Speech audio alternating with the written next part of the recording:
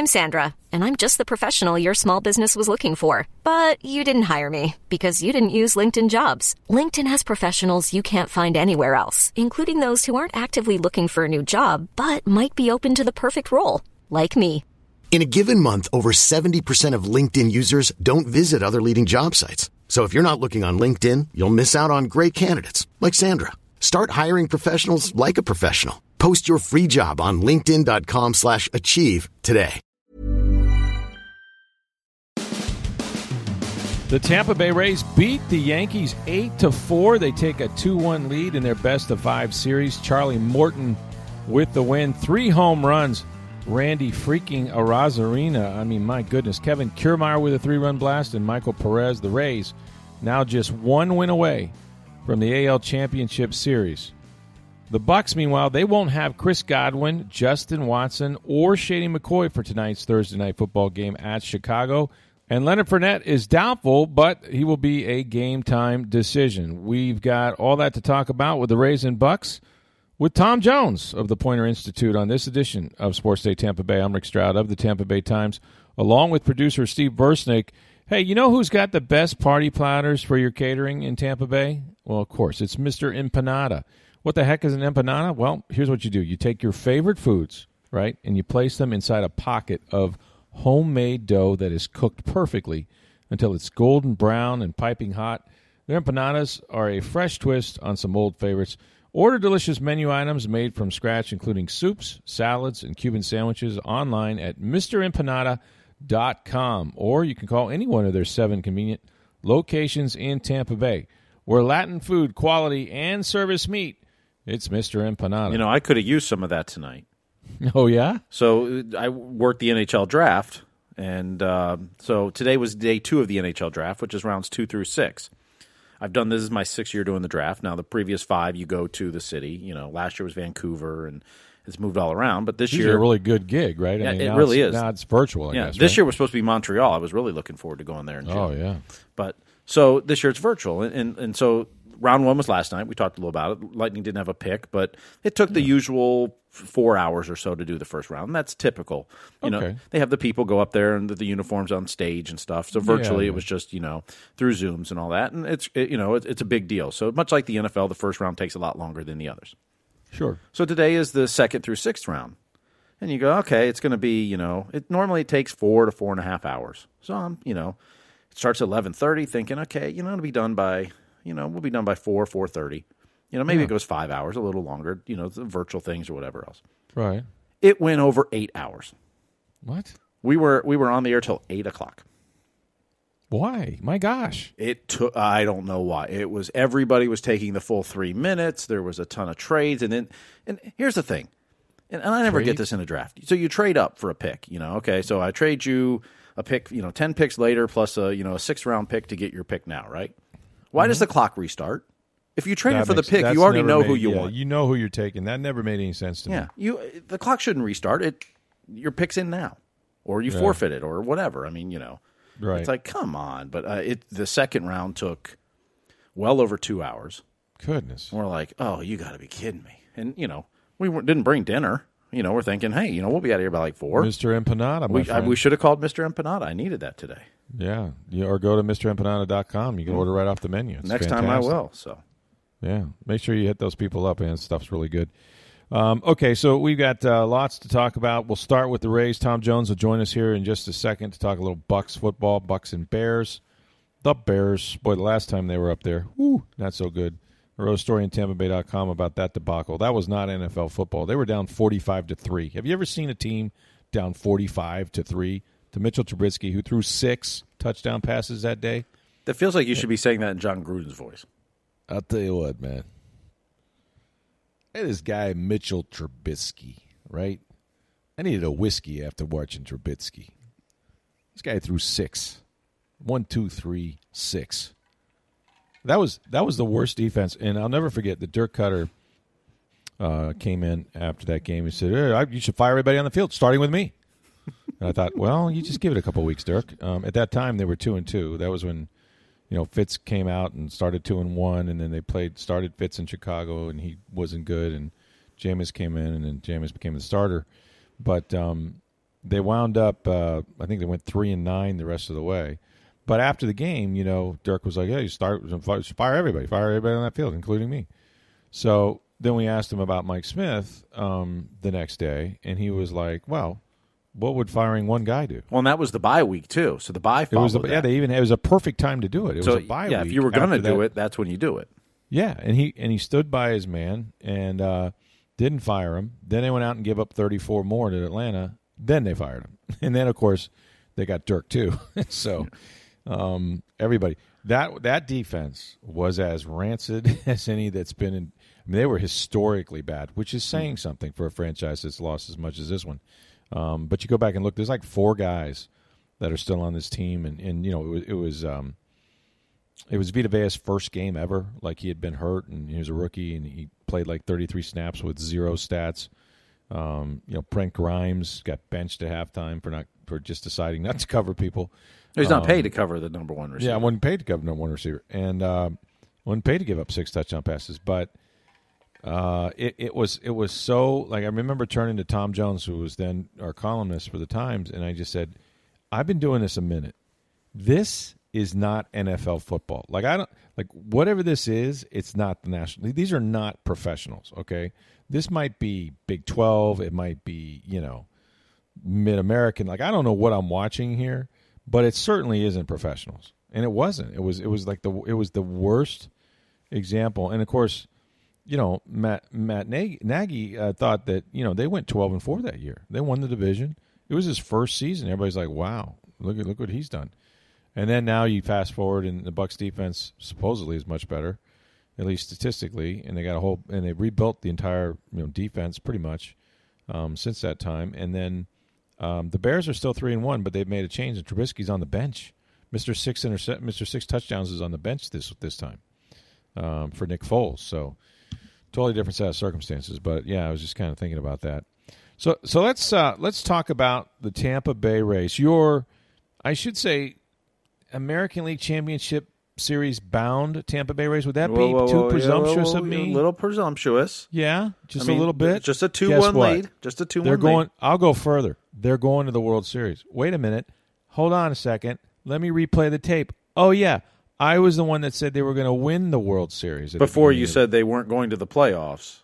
That's okay, because both ankles were broken, but jumping off. But I jumped back on that train. I got right back on it. Yes, you did. That's what you do when you fall. When you fall, but you get back up. And I got back on that thing, and I've been riding them all the way here, and we might as well go all the way as far as, my predictions. They're spot on, clearly.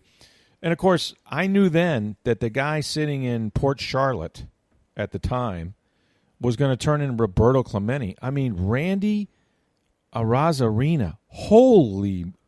Well, Glasnow calls him the best baseball player on the planet right now. I mean, well, he is.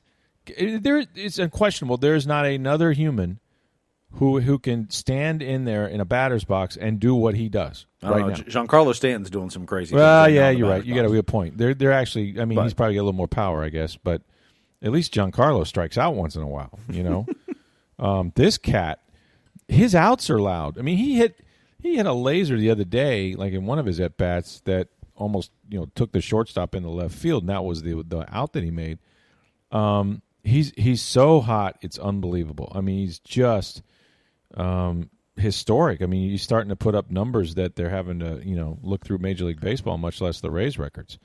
But man, what a find, and what a time for that guy to heat up and basically carry them in some ways. Critical play in that game, though, and I don't know if you saw it, Steve. I had to go back and watch this a little bit closer. I watched it in real time, and I thought it was strike 3, but basically Willy Adames is up there, who's not actually swinging a hot bat, to say the least. And, you had, who was it? On first base was Joey Wendell. And so he's running on the pitch, and there's 2 strikes. And it's a full count, basically. And but there's only 1 out. And so the pitch it's borderline to a strike. Like when I say I would lean strike to borderline, but it's borderline, but it's a strike, I think. But because it's a low pitch, and because that Kevin Cash started the runner, which is genius on his part, except that he would have been thrown out, the catcher comes out fast. You know, he's not going to sit down there and frame strike three.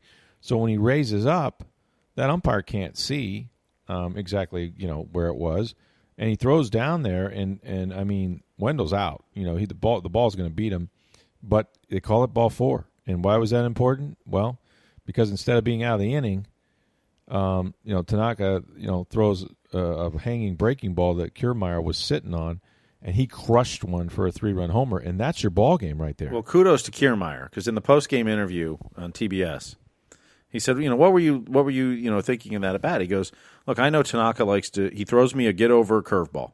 The first pitch every time. He goes, and I was mad at myself for taking it in the first inning, but I wanted to see some pitches. He goes, I was so excited to get up to the plate this time because I wasn't going to take it. I was swinging. And jumped all over it. And he jacked it. I mean, you know, kudos to Kiermaier. He knows what Tanaka's going to throw him. He knew exactly what to look for, and he took that pitch and did exactly what you're supposed to do with it. That's a great baseball player. It was a great approach, and he won the battle. And, you know, for all that, like, look, I haven't looked up his batting average. Okay, he's played less this year probably than some. I mean, they only played 60 games. I get that, but you know, with some of the players that they've added, you know, he's not out there every day. He's out there most days, but he'll be remembered, I think, as one of the better Rays. But mostly for his glove, right? I mean, the guy's a platinum glove winner. However, he shows up in some big moments. Even during the season, he's done this. He has two postseason home runs in his career. Both in ALDS Game 3s, and both big 3-run home runs, both of them. That's huge. I mean, those are, you know, and that's what the playoffs does. That's what playoff baseball is, right? It makes heroes of a Michael Perez, right? How about the 9 spot in the Rays order? If you had the, you know, combination of the Rays catchers going yard every night, I mean, the Yankees got to be thinking, wait a minute, you know, where's all this clutch hitting? I'm telling you right now. We talked about the Yankees 8-9 hitters going yard in Game 1. Well, the Rays did it tonight. That's true. You know, they turned the table. And if you had Zunino and Perez both homering in the first 3 games of the ALDS, then you win bingo. Yeah, you did. But listen, I think the Yankees 8-9 hitters are better than the Rays 8-9 hitters. Because you got to, you know, that lineup is stacked. And yet, look, I'm going to tell you right now, this is 10 out of 13 this year. And I recognize that Giancarlo Stanton and you know, some of the big boys weren't always there, but they're there now. I think the Rays are completely in the Yankees' head this year. I think the Yankees know it doesn't matter what we do, we're not going to beat this baseball team. We're not going to win a series off of them. It's just not going to happen because, you know, and again we've talked about, you know, Kevin Cash goes with the left-handed bats, or the, you know, he turns the right-handed lineup, you know, against left-handers, and it doesn't. Whatever matchup he puts out there is going to win. He's just going to win. Like he uses the whole roster, all 27 guys, and their bullpen is wipeout. You know, if they get up on you and then tack on, you're done. You get to the 6th inning with a 2 or 3 run lead, it's over for the most part. And you know, the game too. Here's the other key moments is when, you know, it's a 1-1 tie basically, and Charlie Morton's got the bases loaded. Mm-hmm. You know, and he is struggling with his command. I mean, he's all over the place. After cruising through the first couple innings when the sun was in the hitter's eyes and nobody could see the baseball, then he ran into a bit of a trouble and he started walking guys. And in that moment, if they get a big hit or a big fly, you know, this thing's going to go sideways on them. And typical of Charlie Morton, even when he's in trouble, he still manages to make big pitches. Yeah, he limits the damage. He really does. He's really good. He doesn't get flustered out there, and he's really good at when he doesn't have his best stuff. And Dave Wills was on the broadcast, and I think he was crediting Jason Collette on a tweet when he said it, because I was listening on the radio on the way home. But you know, Charlie Morton went from cruise control to no control. And that's good. But he gave up 1 run in that situation. Yeah, he did. You know, he limited the damage to keep his team in the game, and then allowed Kevin Kiermaier to come up and get the home run the next inning and blow the game open at 4-1. Then they get Rosarina's home run and Perez's, and that's the game. They went right 8-4. Yep. Yeah, him working out of trouble, and you know, he got into trouble with bad command. It wasn't like they were racking him, but yeah, him getting out of that moment. Another thing that was mentioned on the broadcast, I don't know if it was Ron Darling or somebody, but you know, this might have been Tanaka's last game in a Yankee uniform. He's a free agent. Yes. And then you have to think also, every time Charlie Morton takes a mound, that might be the last time you see him, folks. You know, he very well could quit after this year. And I would think, in particular, if they go to the World Series, you know. But we don't. I mean, I don't know what he's going to. Maybe he wants to stay here, and he's back home in Bradenton and all that stuff. But the good thing is, if he goes to the World Series, you're going to see him a couple more times. So that's right. But I'm saying, each time he pitches, yes, depending on what the series count is at the time, or what it will be when he gets back on the mound, that could be it. And I think those guys are keenly aware of that. At least, I mean, I don't know how much they think about it when they're out there, but I think about it. I would think about it, especially with a guy like Morton. Yeah, I don't know if they think about it on the mound, but I mean, it may think leading up to the game. I mean, right. Like I wonder if this is going to be it. But yeah, it was. And then the other thing they did was that was good to get separation because they saved their bullpen. Their bullpen's in great shape, other than Diego Castillo, who's pitched 2 nights in a row. Yeah, he's probably not available tonight, but everybody else pretty much should be. And I'm going to credit Shane McClanahan, who made his Major League debut, the first pitcher ever to make his Major League debut in the postseason. It's amazing, ever. And he pitched when the game was out of hand the other night because Curtis couldn't finish it off, even though they were down 9-3. And he comes in tonight, and it's a huge lead. It's 8-2. I mean, they're putting him in positions where it's not putting him in 1-run games late in the game. You know, tonight they were up 6 runs, but to eat some innings and to get him experience, and that right. That it's putting people in positions to succeed. And the first batter, Willie Adames makes the error. Typical Willie, he makes the spectacular plays, but then when it comes to the easy plays, sometimes you go, oh. He double clutched it, and then he tried to give it a little more oomph and overthrew Choi. Yeah. And so the runner's on second. Giancarlo Stanton then takes a fastball and deposits it in the stands because he's red hot. He's as hot as a Rosarina. He is. Mm-hmm. And so now all of a sudden you give up the 2-home run. But it didn't faze him. He then got the next few outs and gets out of the inning. And it went from 8-2 to 8-4, no big deal, and he handled it exactly the way you're supposed to. I've got a 6-run lead, so what? I gave up a 2-run home run. And the first runner wasn't my fault. That should have been an out anyway. Right. It wasn't like he was walking guys. I mean, that's the thing. No. When you put a guy out there, you're okay if he gives up a run or two because you have the big lead, but you just don't want him to make it easy, right? Make him earn it. But a young guy like that, sometimes you give up that home run and then you start thinking, and he meltdown. Didn't. He credit him. I mean, they're not going to put him in the high leverage situations right now. But he's there to eat some innings when you need to. They're very high on him. He's got good stuff. He's throwing 99, 100. He's in the major leagues in a playoff series. Yeah. I mean, come on. And then he's throwing 86-mile-an-hour sliders off the 100-mile-an-hour fastball. I mean, it's guy's great. Yeah, he's got great stuff. So he's going to be a big part of this team going forward. It's great he's getting the experience now, but he didn't let the moment get too big for him. And granted, it's an 8-2 game. It wasn't like but it's tied the playoffs. In the ninth. But yeah, absolutely. That's what I'm saying. And I'm crediting him. He's I never think it's pitched. Fantastic. I know. It's. I mean, to me, everything after this will seem like it's just a regular season game. Okay. I guess you could put fans in the seats. That might be different instead of cardboard cutouts. But, really, I mean, that would be the real playoff pressure, right, if you were on the road and you felt that. But, yeah, I mean, what he's done is terrific. And he's got, here he is, another good arm, another guy that can come in there and a whole stable of pitchers that can throw 98. So he's just part of the stable, I guess. So Ryan Thompson goes tonight. Kevin Cash already stating that he wouldn't be surprised if Garrett Cole pitches tonight on 2 days rest.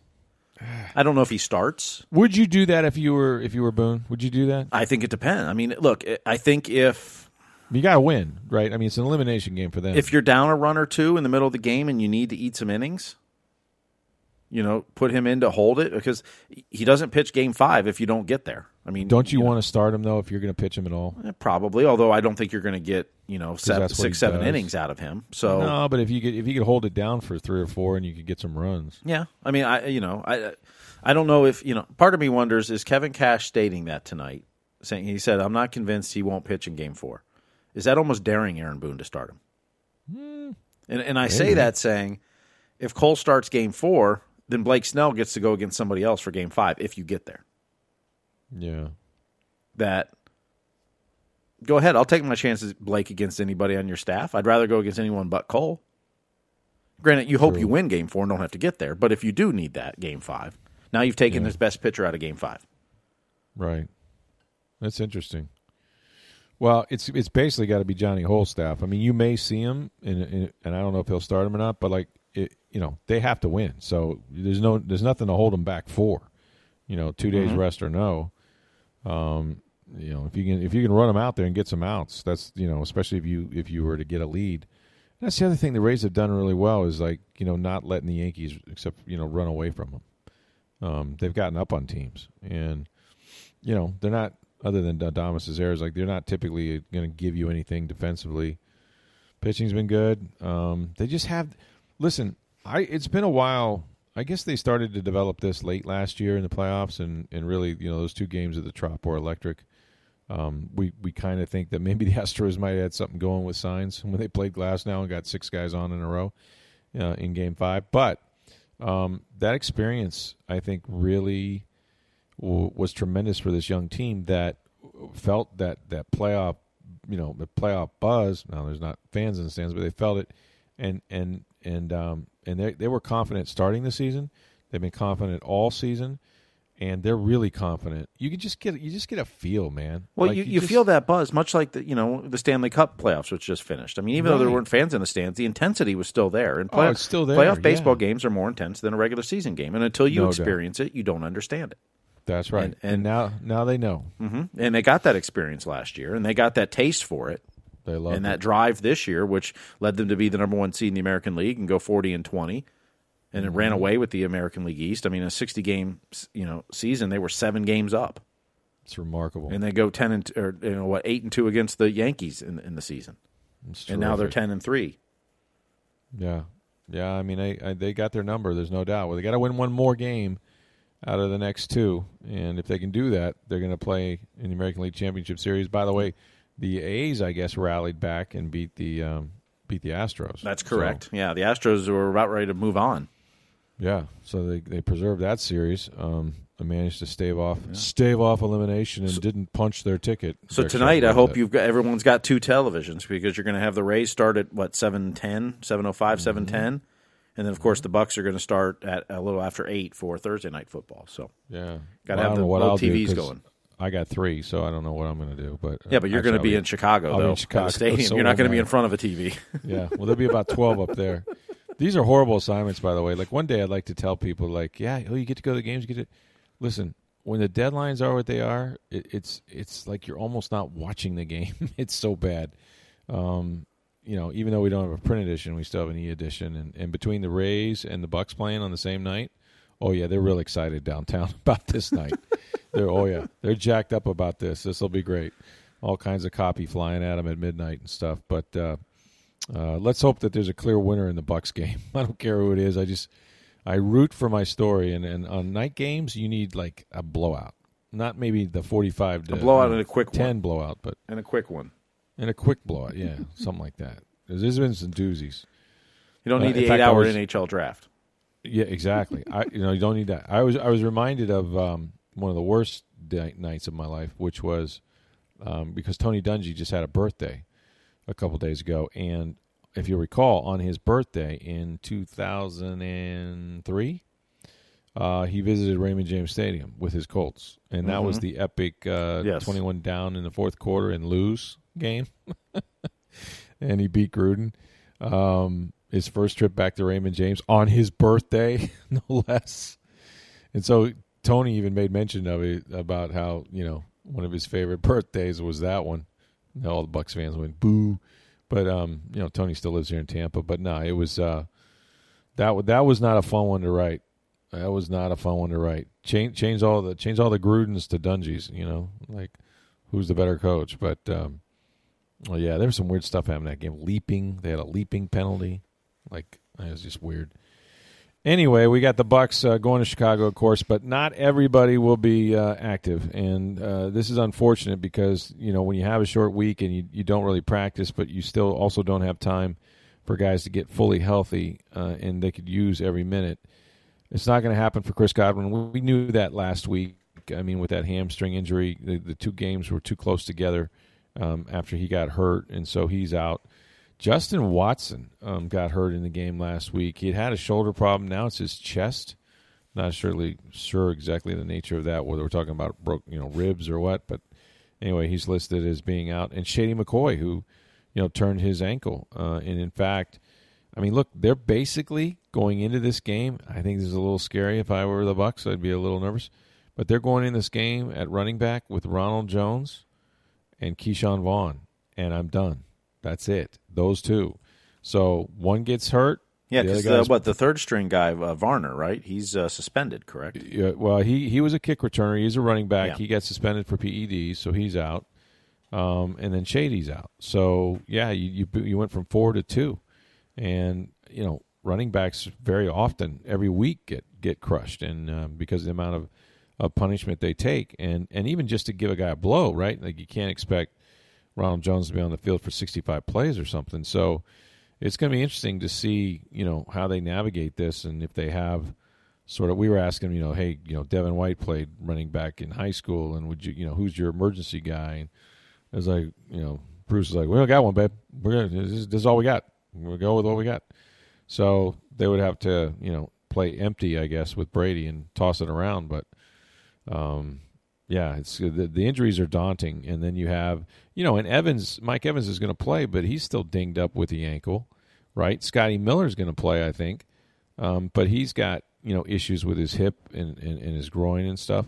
So even the guys who are playing, you don't want to go out there and get them hurt or lost for the season. So it's a real kind of tightrope game. I mean, Byron Leftwich is going to have to sort of put the jigsaw puzzle together, and he's done a nice job of that. He did a good job of that last week. I mean, they went into halftime. I haven't seen really around here at covering the Bucs many Bucs teams that would go in and sort of change a game plan, right? Like come out and like they found something and then go exploit it. And what they found was they could throw the ball down the field. And I think the Chargers were coming so hard at the play action and the run game and stuff like that.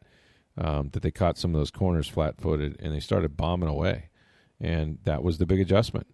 Let's start throwing the ball down the field, and they hit some big plays. So we'll see. Chicago, the Bears are a tough team. So I'm Sandra, and I'm just the professional your small business was looking for. But you didn't hire me because you didn't use LinkedIn Jobs. LinkedIn has professionals you can't find anywhere else, including those who aren't actively looking for a new job, but might be open to the perfect role, like me.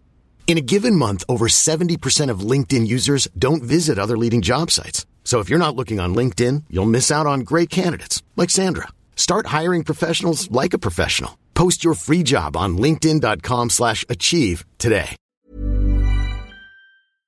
Let's discuss all that now, of course, with my former radio partner, and you also read him in the Tampa Bay Times for years, now with the Poynter Institute. Tom Jones joins us now, and Tom, the Tampa Bay Buccaneers are going to play a national TV game, of course, and this one is a Thursday night football game against the Chicago Bears. Bucs are 3-1. They came back from a 17-point deficit, something I have not seen them do. And it's fairly commonplace, I guess, for Tom Brady throughout his career. Look, I didn't know exactly how fast this thing would come together. I watched them in practice. I've seen them at Berkeley Prep. I know they've spent a lot of time. But there's something about football that you can only get ready for football by actually playing tackle football, not running around and two-hand touch and don't hit the quarterback, but actual tackle football. And I got to be honest with you, injuries aside, and they need to get some guys back, this looks like every contending team I've ever seen Tom Brady play on. I mean, he does not show any signs to me of slowing down. He still has plenty of arm. He can still throw the ball down the field. And aside from some really bad moments against a really good rookie quarterback, their defense, I think, is for real. Tell me that I'm not seeing a team that could be the top seed in the NFC if they can, get to 4-1 and beat Green Bay. They're the only team, like Seattle is pretty good. Seattle's really good. I'm not sure about their defense. Green Bay's pretty good. Right. Green Bay's real good. Yeah. But Tampa Bay, Tampa Bay's right there with them. The thing that you hit on just a minute ago was Tom Brady and that arm strength. I mean, if there was any questions, and it wasn't like we had evidence that, the arm may be going. It was we weren't sure. Right. But there was a throw early in that game, Rick, on Sunday that I just noticed where he hit Mike Evans over the middle. It was just a boom, just a dime. It picked up about 20, 25 yards or whatever, and there was zip on it.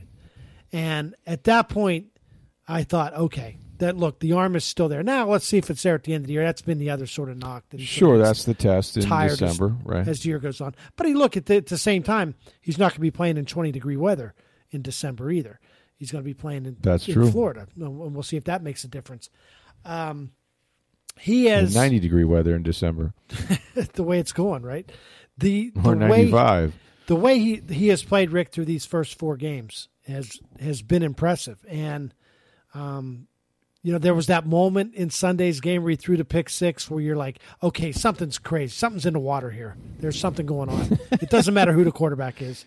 Even the greatest quarterback of all time is going to throw pick 6s. But then, they turned it on. And, look, the Chargers gave him some help with a stupid play at the end of the first half. The fumble was a huge play, yeah. Right, but this team looks really good, and they're not even playing perfect football yet, Rick.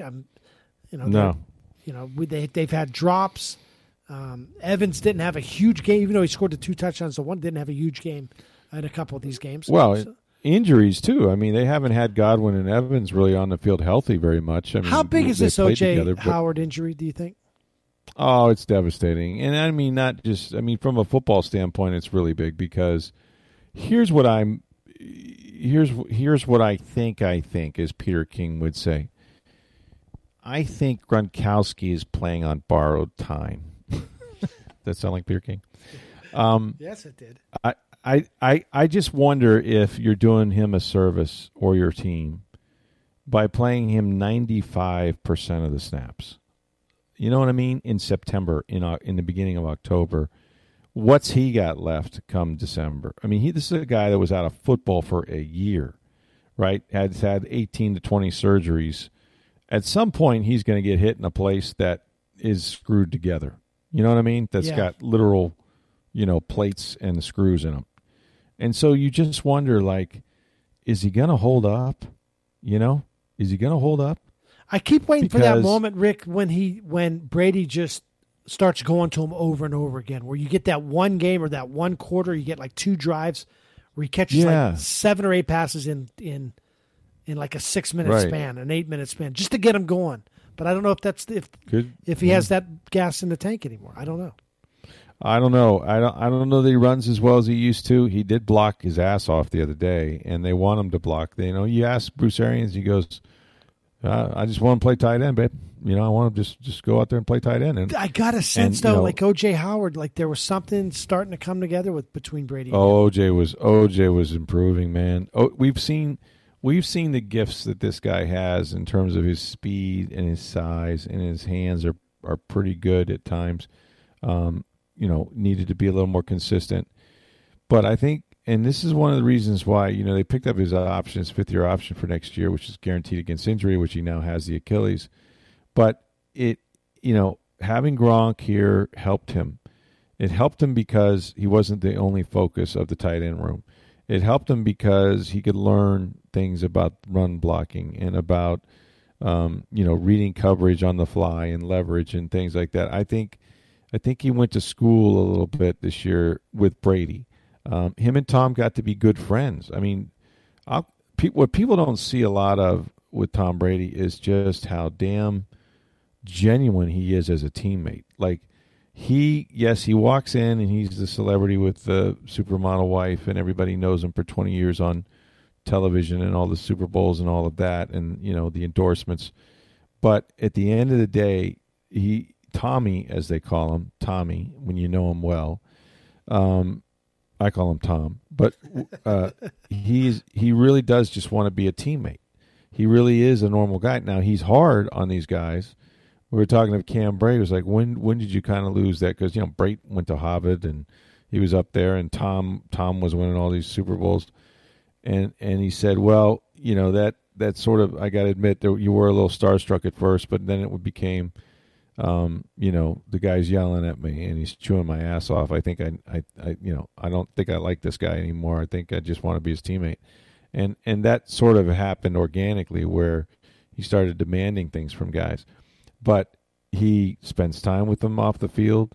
And getting back to your OJ thing, he got to be good friend. I mean, as friendly as you can be with OJ, whose girlfriend is about to have their first child, and they've been to dinner and with Giselle, and so there was a bond there. There was obviously the working relationship that started back in Berkeley Prep in February, March, and now this is a devastating season injury. You're not part of it anymore. You put in all that work, and they need him because. You're right. I don't know if Gronk is going to last. I don't know if he can run that well. I know what OJ was doing, and what he was doing was getting better every day, and you could see it in the plays that he was making with Brady. So, Cam Brate has got a lot of experience in this league and does a lot of great things of his own. He's not the best blocker in the world, and I don't know if that's going to be good enough with just the two of them, Tanner Hudson or somebody along with them. So. It's a big loss. It was a big loss, and it's and I think Brady feels bad. I think everybody feels bad for OJ because he above everything else. He's just a great kid. He's a great individual. He really is, and he works hard. And so, you tend to want guys like that to be successful. Yeah, it's too bad, and I think it's going to hurt. I think it'll hurt the team a bit, but I think you're right too. I mean, Chris Godwin will eventually get back here. I think the offensive line seems better. I don't know. They played better. Yeah. So there's a lot to there's a lot to like about this team for sure. It's the weirdest. I was watching the Rays game in Game 2 the other night, and they talked. I don't know if you noticed, they talked about what a weird year 2020's been, and just an awful year in every imaginable way for the entire country, entire world. Although there's one little slice in Tampa Bay that. Well, sports fans have really had it good. The Rays are in the playoffs and have a chance to maybe best team in the American League. Yeah, and the Lightning win the Stanley Cup, and here the Tampa Bay Bucks in first place with a greatest of all time quarterback. It's just weird. But isn't it the most Tampa thing ever that it's 2020 and no fans can go see any of these people play? Well, they are obviously they had some fans and they'll have more against Green Bay, but not a packed stadium, not what you're used to, right? No. Not what it should be. No, not what it should be, but and that's what makes it partly Tampa Bay. But your old line is Tampa Bay can't have nice things. Well, this year we can't have nice things. We're actually having some nice things. If you're a Lightning fan, you have a really nice thing. And if you're a Rays fan, you're 2 wins away from playing to go to a World Series. I mean, that's doesn't happen, right? Right. I mean, 2008. I mean, so generationally, our kids, your son and mine, were young teenagers when the Rays went to the World Series. And I can remember walking in there against the Phillies and telling my son, you and your kids may never see this again. Like, this could be it. It's funny. I grew up in Pittsburgh, and I texted my buddy the other day, my best friend growing up, and I said, "Do you know where we were 41 years ago today?" And he said, "Wow." And he wrote me back, and he goes, "Don't text me that, by the way, ever." Yeah, he said, "Don't ever text me that." Where were we? Because I'm afraid someone's going to come walking through the door and say, "Daddy." No, that's not what I'm afraid of. But no, it's just I don't want to have to think that hard about it. Well, he answered me back right away. He goes, we were at the Game 3 of the National League Championship Series between the Pirates and Reds. And the Pirates, that's back when it was best of 5. The NLCS was the best of 5. Pirates won that game, beat the Reds, swept them, went on to win the World Series against the Baltimore Orioles. That's the last World Series in Pittsburgh, 41 years ago. Is that right? It's not only haven't they won a World Series since then, they haven't even played in a World Series since then. So, and that's like I said, 41 years ago. And there was a I don't know if you've checked lately, like the Pirates aren't anywhere close. There's not like another World Series is around the bend here. No. Now when they keep giving away players like Austin Meadows and Tyler Glasnow for Chris Archer. Not the best deal. Worst trade in Pittsburgh history. There was a time though in that era of Pittsburgh history where, as a kid growing up, and we didn't have. I think the Bucks maybe were just coming aboard in '76, but yep. Basically, I hated everything about the Steelers, about the Pirates, because they were winning around the same time, and UCLA basketball. Yeah. Like, to me, it was always the same. It's like, oh, here we go. Right. It's the Steelers again. Oh, here we go. It's the Pirates. We are a family. And it just got to be probably the way people felt about Boston the last few years, right? When the Patriots and the Red Sox and the Boston Bruins won all the time. Because I think at one time they held all 3 of the 4 major trophies. Well, and that's the way I was in Pittsburgh from the age 6 to 16, which is a prime sports fan age. Got spoiled, man. I mean, the Steelers won 4 Super Bowls. The Pirates won 2 World Series. They went to the playoffs a bunch of other times. Could we be in for that kind of run here in Tampa Bay, Rick? Could we be in for a run of not necessarily 10 years worth, but could we see over that from starting now until, say, 2025?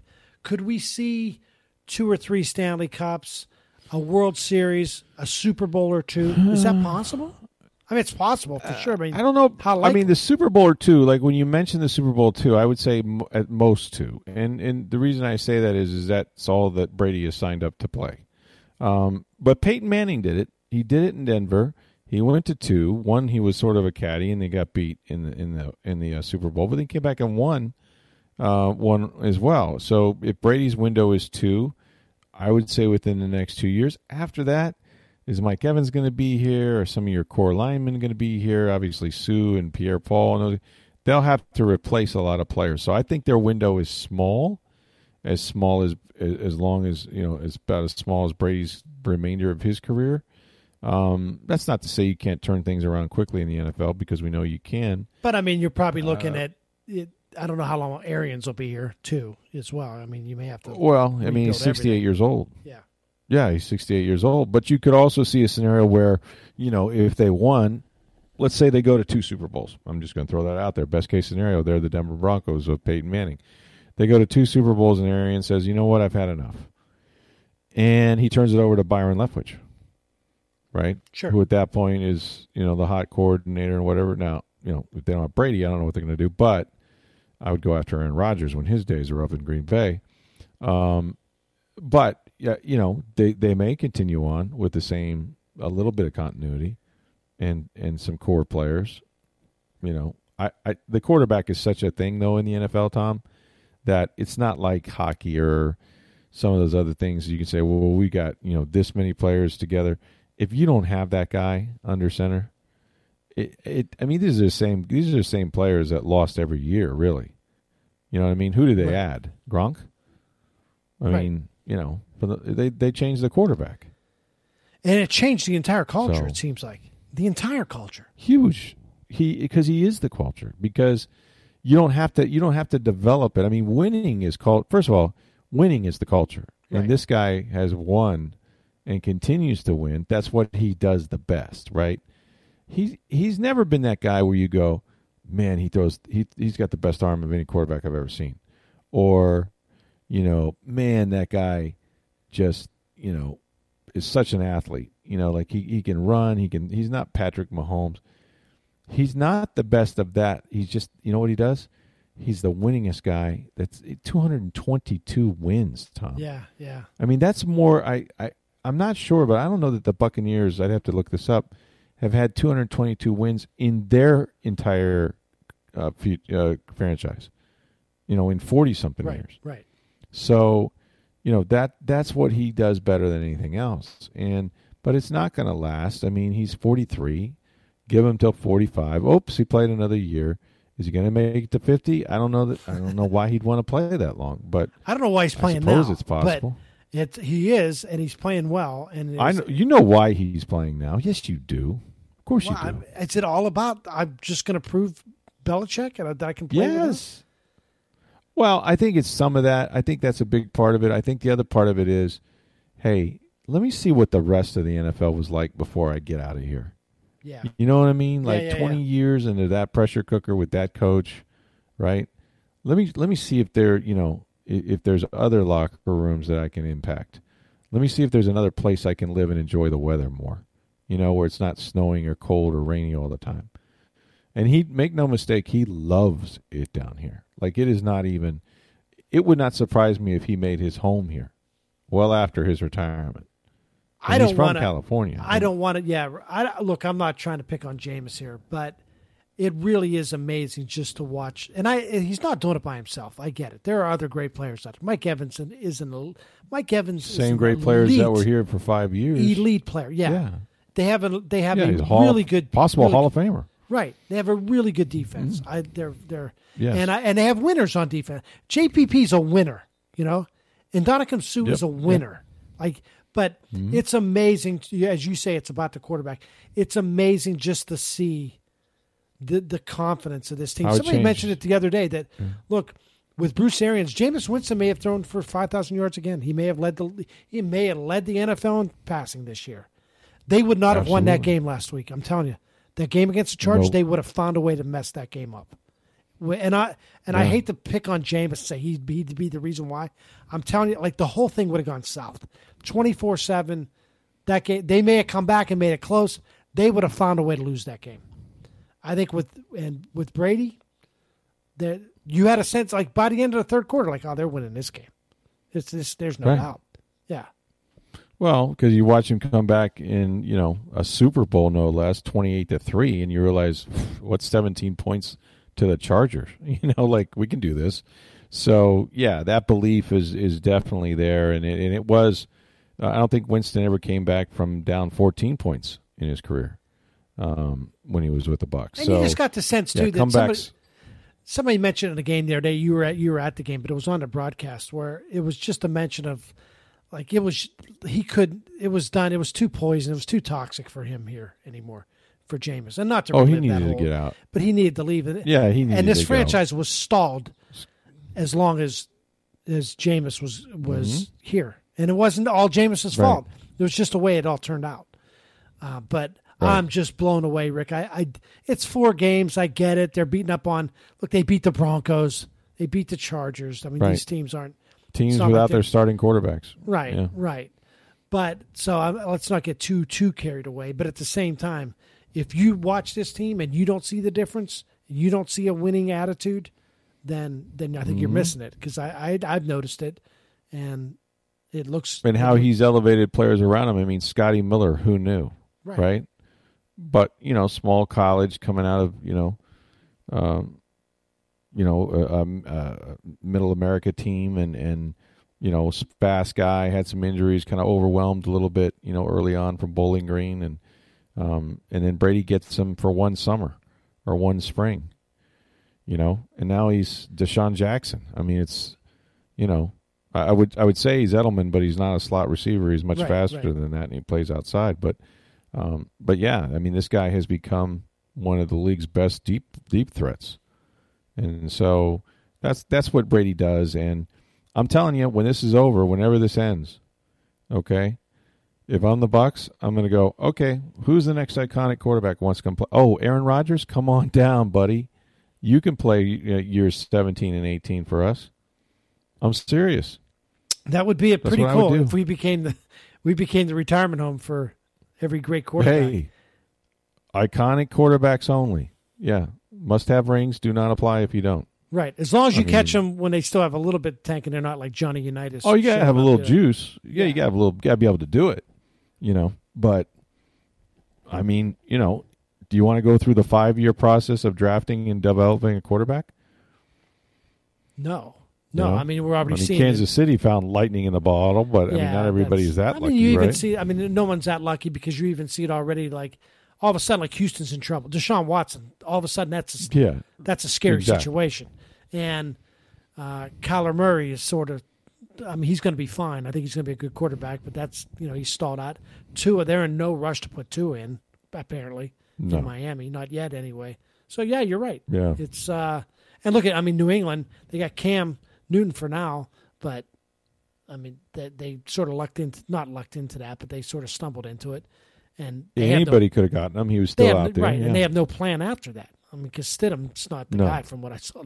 It was first game. I don't know that, but, yeah, look, that seems like a perfectly good plan to me.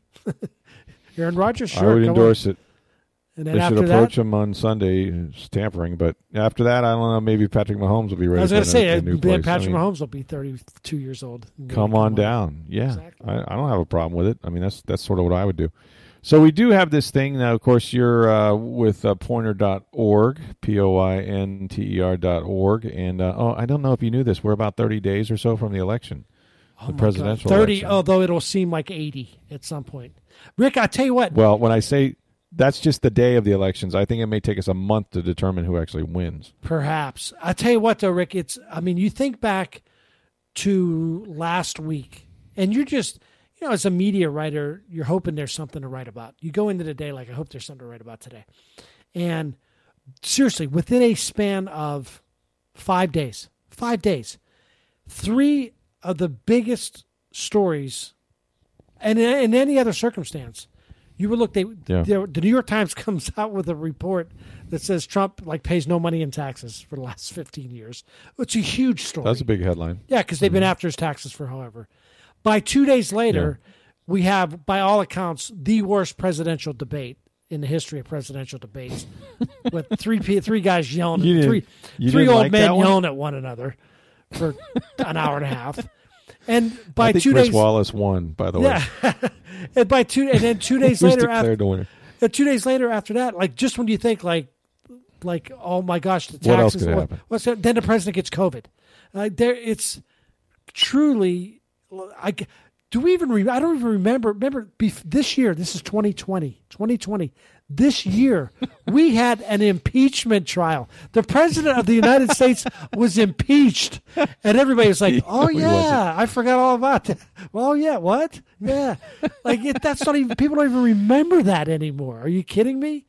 I can't even imagine what's happening. I can't stop from crying. Oh my gosh! Goodness, it was. So what is this? Now we got. The debate thing, I don't know. Are they going to have another one, do you think? I mean, do you think COVID will prevent that? Or they might try to fit one more in at some point. They're supposed to have 2 more. Trump tweeted the other day that I'll be there in Miami next week, and the mayor of Miami's like, not if you have COVID, you're not coming to Miami. So I can't imagine. Unless he were to have a bunch of negative tests between now and then, I don't know how that would work. I would think that the other candidate, I would think Joe Biden might not agree to that, right? Well, he might say, I wasn't not sure. So fast, kind of like I wasn't sure Biden was going to have another debate after the first debate, before we even found out the president had COVID. But it's right. Yeah, I just can't imagine that you would be able to get those two in this. Anybody in a room with President Trump, that would still be within a 2-week window, supposedly, of when he first tested positive. But I can't imagine. I can't imagine that they're going to have another debate. They may have one after. Here's the thing, though, Rick. Do we need more debates? Does anybody care at this point? No. Are you truly undecided? Are there really undecided people at this point? I don't think so. I don't know that there's that many. I mean, I don't know what sign you're waiting for. Anyway. What could happen? What could happen in the last 30 days, short of, poor health or something like that? Well, that's it. But what could really happen that could change your mind? You know what I mean? Although, listen, and I'll just say this, and I'm not, I don't care what your politics are, but this time a year ago, I think Hillary Clinton had an 11-point lead in all these polls, right? Mm-hmm. And you're like, well, what could happen? She's clearly going to win. Look at the polls. And then about, I don't know, a few days after that or a week before the election, James Comey comes out and announces that he's reopening an investigation. And then we all know how it turned out, right? So she loses. So I'm not a big, you got to play it out. You just don't really know, one way or the other what's going to happen. I think of everything that has happened over the past 6 months, between COVID, between racial tensions, between the economy, and between the president getting COVID and his reaction to that. Mm-hmm. I'm with you. Like, if you haven't figured out by now who you're voting for, one way or the other, right? Then. Right. I can't imagine anything that anybody says in a debate. Like, wow, is there one more thing that really could sway, good, sway you? Yeah, somebody would have to. What a speech! Did you see that speech? Yeah, right. Oh, did you hear what he said about climate? Oh, yeah. Okay, now I'm on board. No, like that'll not happen at this point because you know what would happen. You know what would get me? Where's my check? Yeah. Right. Where's my check? And the only other thing is if one of them, and I'm not even sure this would make a difference at this point, if one of them literally passed out on stage or threw up on stage or something, like something so dramatic where you're like, oh, or so just started speaking another language, speaking in tongues or something. In tongues. Yeah. Other than that, and I'm not even sure that would be like. Listen. We think we know what the standard is, and we haven't reached it yet. But so I'm not even sure what these debates are going to prove at this point. But if there are any more, I would imagine there would be maybe one more before the November 3rd election. Well, anyway, you can read about the coverage of that. I will say this, then, and I think you made a note of this before we leave. The some of the coverage, and I didn't watch all the stations, but some of the coverage of the news of President Trump getting COVID was pretty good, from what I understand. Really right? I mean, there was a lot of holes, and people were trying to figure out when it happened and when he tested and all that. There was a lot of unanswered stuff, but for the most part, it was wall to wall. It was pretty good coverage. I thought it was pretty good, and what I thought was pretty good about it was because, look, let's face it, there was little information coming out at first. I get it. Part of that is they're being secret. Most presidents are very secretive about their health. I mean, there's a history in this country. Yep. I remember back when you and I both remembered very well when I don't think we had any idea at the time how serious Reagan was when he was shot. No, I think a lot of us had a feeling of like, oh, it's no big deal. He's fine. He's going to. And what we didn't realize how close he came to being in real serious trouble. And again, JFK with some of his injuries, his back and all that, and FDR and. All throughout history, there's been hiding information when it comes to the president's health. But in this particular case, there was hardly any information coming out, and a lot of it was misleading. And yet, I thought particularly the cable networks, did a really good job when they relied on their medical people. When they bring their medical people in to sort of talk about, here's what the medication means, here are the symptoms that he might be having, here's the time period. Those are the things that we're interested in, and I thought they did really well. I thought CNN, and I know not everybody likes CNN. If you're a big Trump fan, you don't like CNN. I thought CNN did a really good job during those days. Yeah, right after he was. That was interesting times. Positive. I mean, not going to forget him. That's for sure. It's still got almost a month to go as we do this. Well, check out Tom and his newsletter on pointer.org, Pointer. And he's also just a regular contributor to this podcast. We appreciate it. Tommy, thanks for the time. Always fun. Go thanks, get some brother. sleep, big guy. You too. All right, after the game, we'll, of course, break down how the Bucs do against the Bears. My thanks to Tom Jones for that. Yeah, a couple of quick notes on the Lightning. So they had the NHL draft, and they got 9 players. When you drafted the 2nd through the 6th round, they didn't have a first-round pick. These are guys that you're expecting, 3, 4, 5 years from now to make an impact in the NHL. So nothing you're going to see this year. But on Wednesday, teams had to issue qualifying offers to their restricted free agents. And that doesn't mean you've signed them. You have to offer a qualifying offer, and that means then at that point they can receive offer sheets from other teams, at which point you can match and that. But for the most part, if you issue a qualifying offer, you'll probably come to a deal with your restricted free agent. You've had a couple in the past. Braden Point held out for a while and didn't start the season. Yeah. Right. There's a deadline they have to sign, although with COVID, when the season starts, I don't know when that'll be. But you have to sign within so many games of the season. Otherwise, then you can't sign for the year. But the team pretty much controls everything. So they offered qualifying offers today to Anthony Cirelli, Eric Chernak, Matthew Joseph, Dominic Machine, Mikhail Sergachev, Ben Thomas, Alex Volkov, and Ross Colton.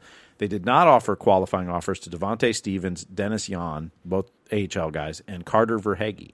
So Carter Verhaeghe is now, on Friday at noon, becomes an unrestricted free agent. Wow. Now, the reason they didn't offer this is he has arbitration rights, which, the way I understand it, I'm not an expert on this, but if they offer him a qualifying sheet and then they can't come to a deal, then they have to go to arbitration. Arbitration. Well, they can't control if you lose that, then you're paying more than you want to pay, and you have a cap crunch right now. So that does not mean Carter Verhaeghe could not re-sign here. He can. He's just an unrestricted free agent, can sign anywhere he chooses.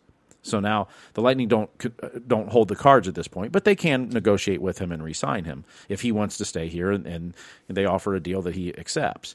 But he has the right now to go anywhere else. So a little bit of a surprise, but when you hear the understanding of why, Julian Brisebois has said over and over they're going to have to make tough decisions this offseason.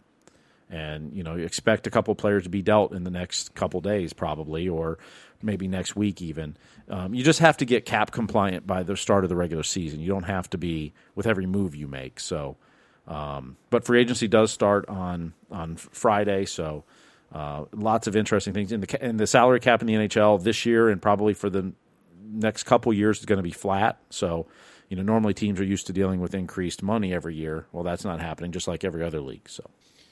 Well, we hear a lot about, the no trade clauses and all that, but Tyler Johnson, Alex Killorn, some of those guys might actually be on the move, I guess. Well, yeah, so Alex Killorn has to issue a 16-team list that I don't know if it's he's willing to be traded to or will not be traded to. Yeah. One or the other. So it's 16 and 14, whether it's can or can't. He has to his contract now moves from a no trade clause to a modified no trade clause, so he can veto basically half the teams essentially. Sure. Tyler Johnson's contract, that doesn't happen in his contract till next season. I think it's a 20-team list for Tyler next year. Okay. But according to reports, and Pierre LeBrun and many others have reported that the Lightning have talked to him in his camp, and he's given them a list of teams he would be willing to be traded to. Huh. And probably the way the conversation goes not in a nicer way than this, but it's, look, everyone knows they've got a cap crunch. They're going to have to shed some salary. He's got multiple years left on his deal at around $5 million. But we can either send you somewhere you want to go now, or next year we get to pick a much bigger list than maybe you give us now. If he said, okay, I'll agree to trade, but maybe he only gives them 5 teams or 4 that he's willing to go to right now. So, it doesn't mean they will trade him, but I think there's a good chance if they've had that conversation with them that they'll try to work out a deal. And much like JT Miller last year, it's not that you want to get rid of the guy. It's when you win and you have that many good players, it's hard to keep them all because you can't pay them enough. Yeah, and yet, you know what? They'd do it again. They'd line up and do it again. Mm-hmm. And they got the cup. And really, Brisebois stuck his neck out there with draft picks and everything else, and he knew he was going to lose some players because of salary cap. But by gosh, those guys are bound forever because they're Stanley Cup champions, and they're still partying. I think I saw him with Tampa Mayor Castor. Was that right? Yeah, I think they were on there. And the NHL today said that they're not going to start the season. Their target date now is January 1st. It was initially December 1st. And that kind of lines up. The NBA has basically said they're not going to be able to start till January. You've got the Canadian border, I believe, is closed till January 1st, so you couldn't have teams going back and forth from there until then.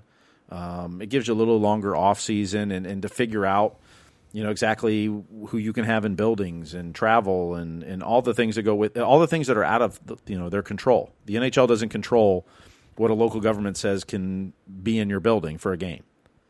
And that it changes at every municipality. So giving that extra month probably helps them as far as, we don't know what happens tomorrow with COVID, but because everything changes so quickly in that. But the more time you have, maybe the better situation you'll be at. Maybe there'll be a vaccine by then that's starting to disseminate, and particularly to those in the most vulnerable. A lot of the medical professions hopeful by the end of the year there'll be one. Now it won't be massively given out yet because they got to ramp up production. But if that happens, and then maybe by January you can start to have more people in the building, and so then it's easier to start your league. So. Maybe they can start with the Tennessee Titans, who keep getting COVID cases. I hear that's really bad. That what went down over there, and I know John Robinson very well, the GM. He was with the Bucks, obviously. Mm-hmm. Jason Light's right hand man. There are so many violations that they have found. I don't know how they found them, surveillance or whatever. And they found 2 more cases, I think, of COVID yesterday. They may be looking, and I'm not exaggerating here. They may be looking at a forfeit. Yep, it would be a 2-0 win by the Buffalo Bills. That's correct. They may have to just say, you know what, you lose. They were not playing a game, but you lost. How about that? How about that for compliance, or as a threat for compliance? So this league is in trouble. Some of the coaches I talked to recently, they're scared.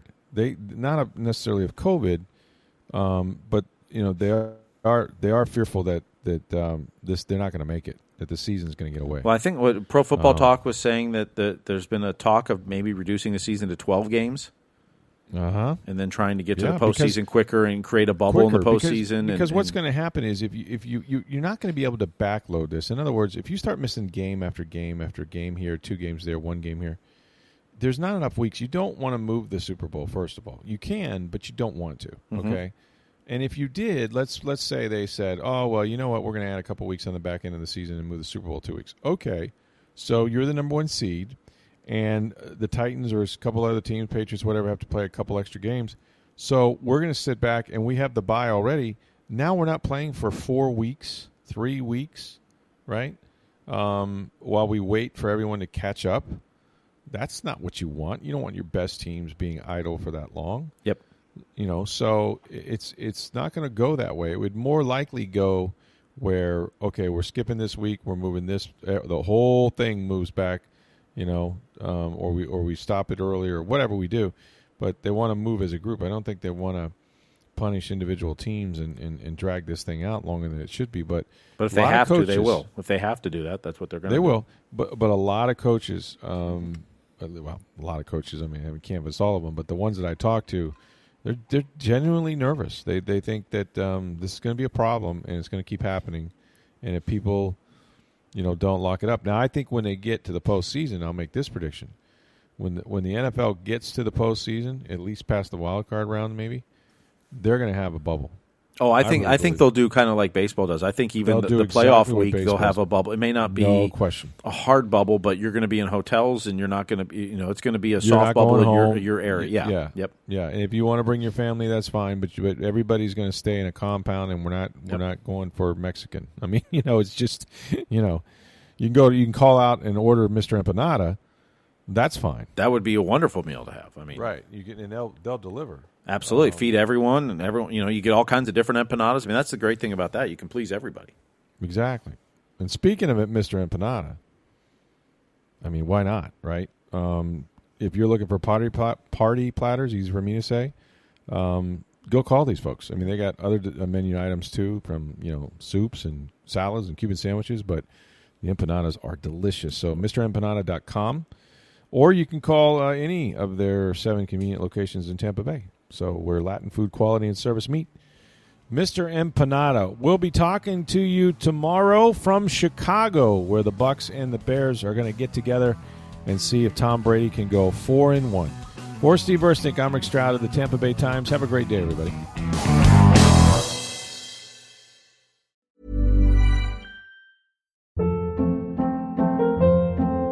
Hold up. What was that? Boring. No flavor. That was as bad as those leftovers you ate all week. Keke Palmer here, and it's time to say hello to something fresh and guilt-free. HelloFresh. Jazz up dinner with pecan-crusted chicken or garlic butter shrimp scampi. Now that's music to my mouth. HelloFresh. Let's get this dinner party started. Discover all the delicious possibilities at HelloFresh.com.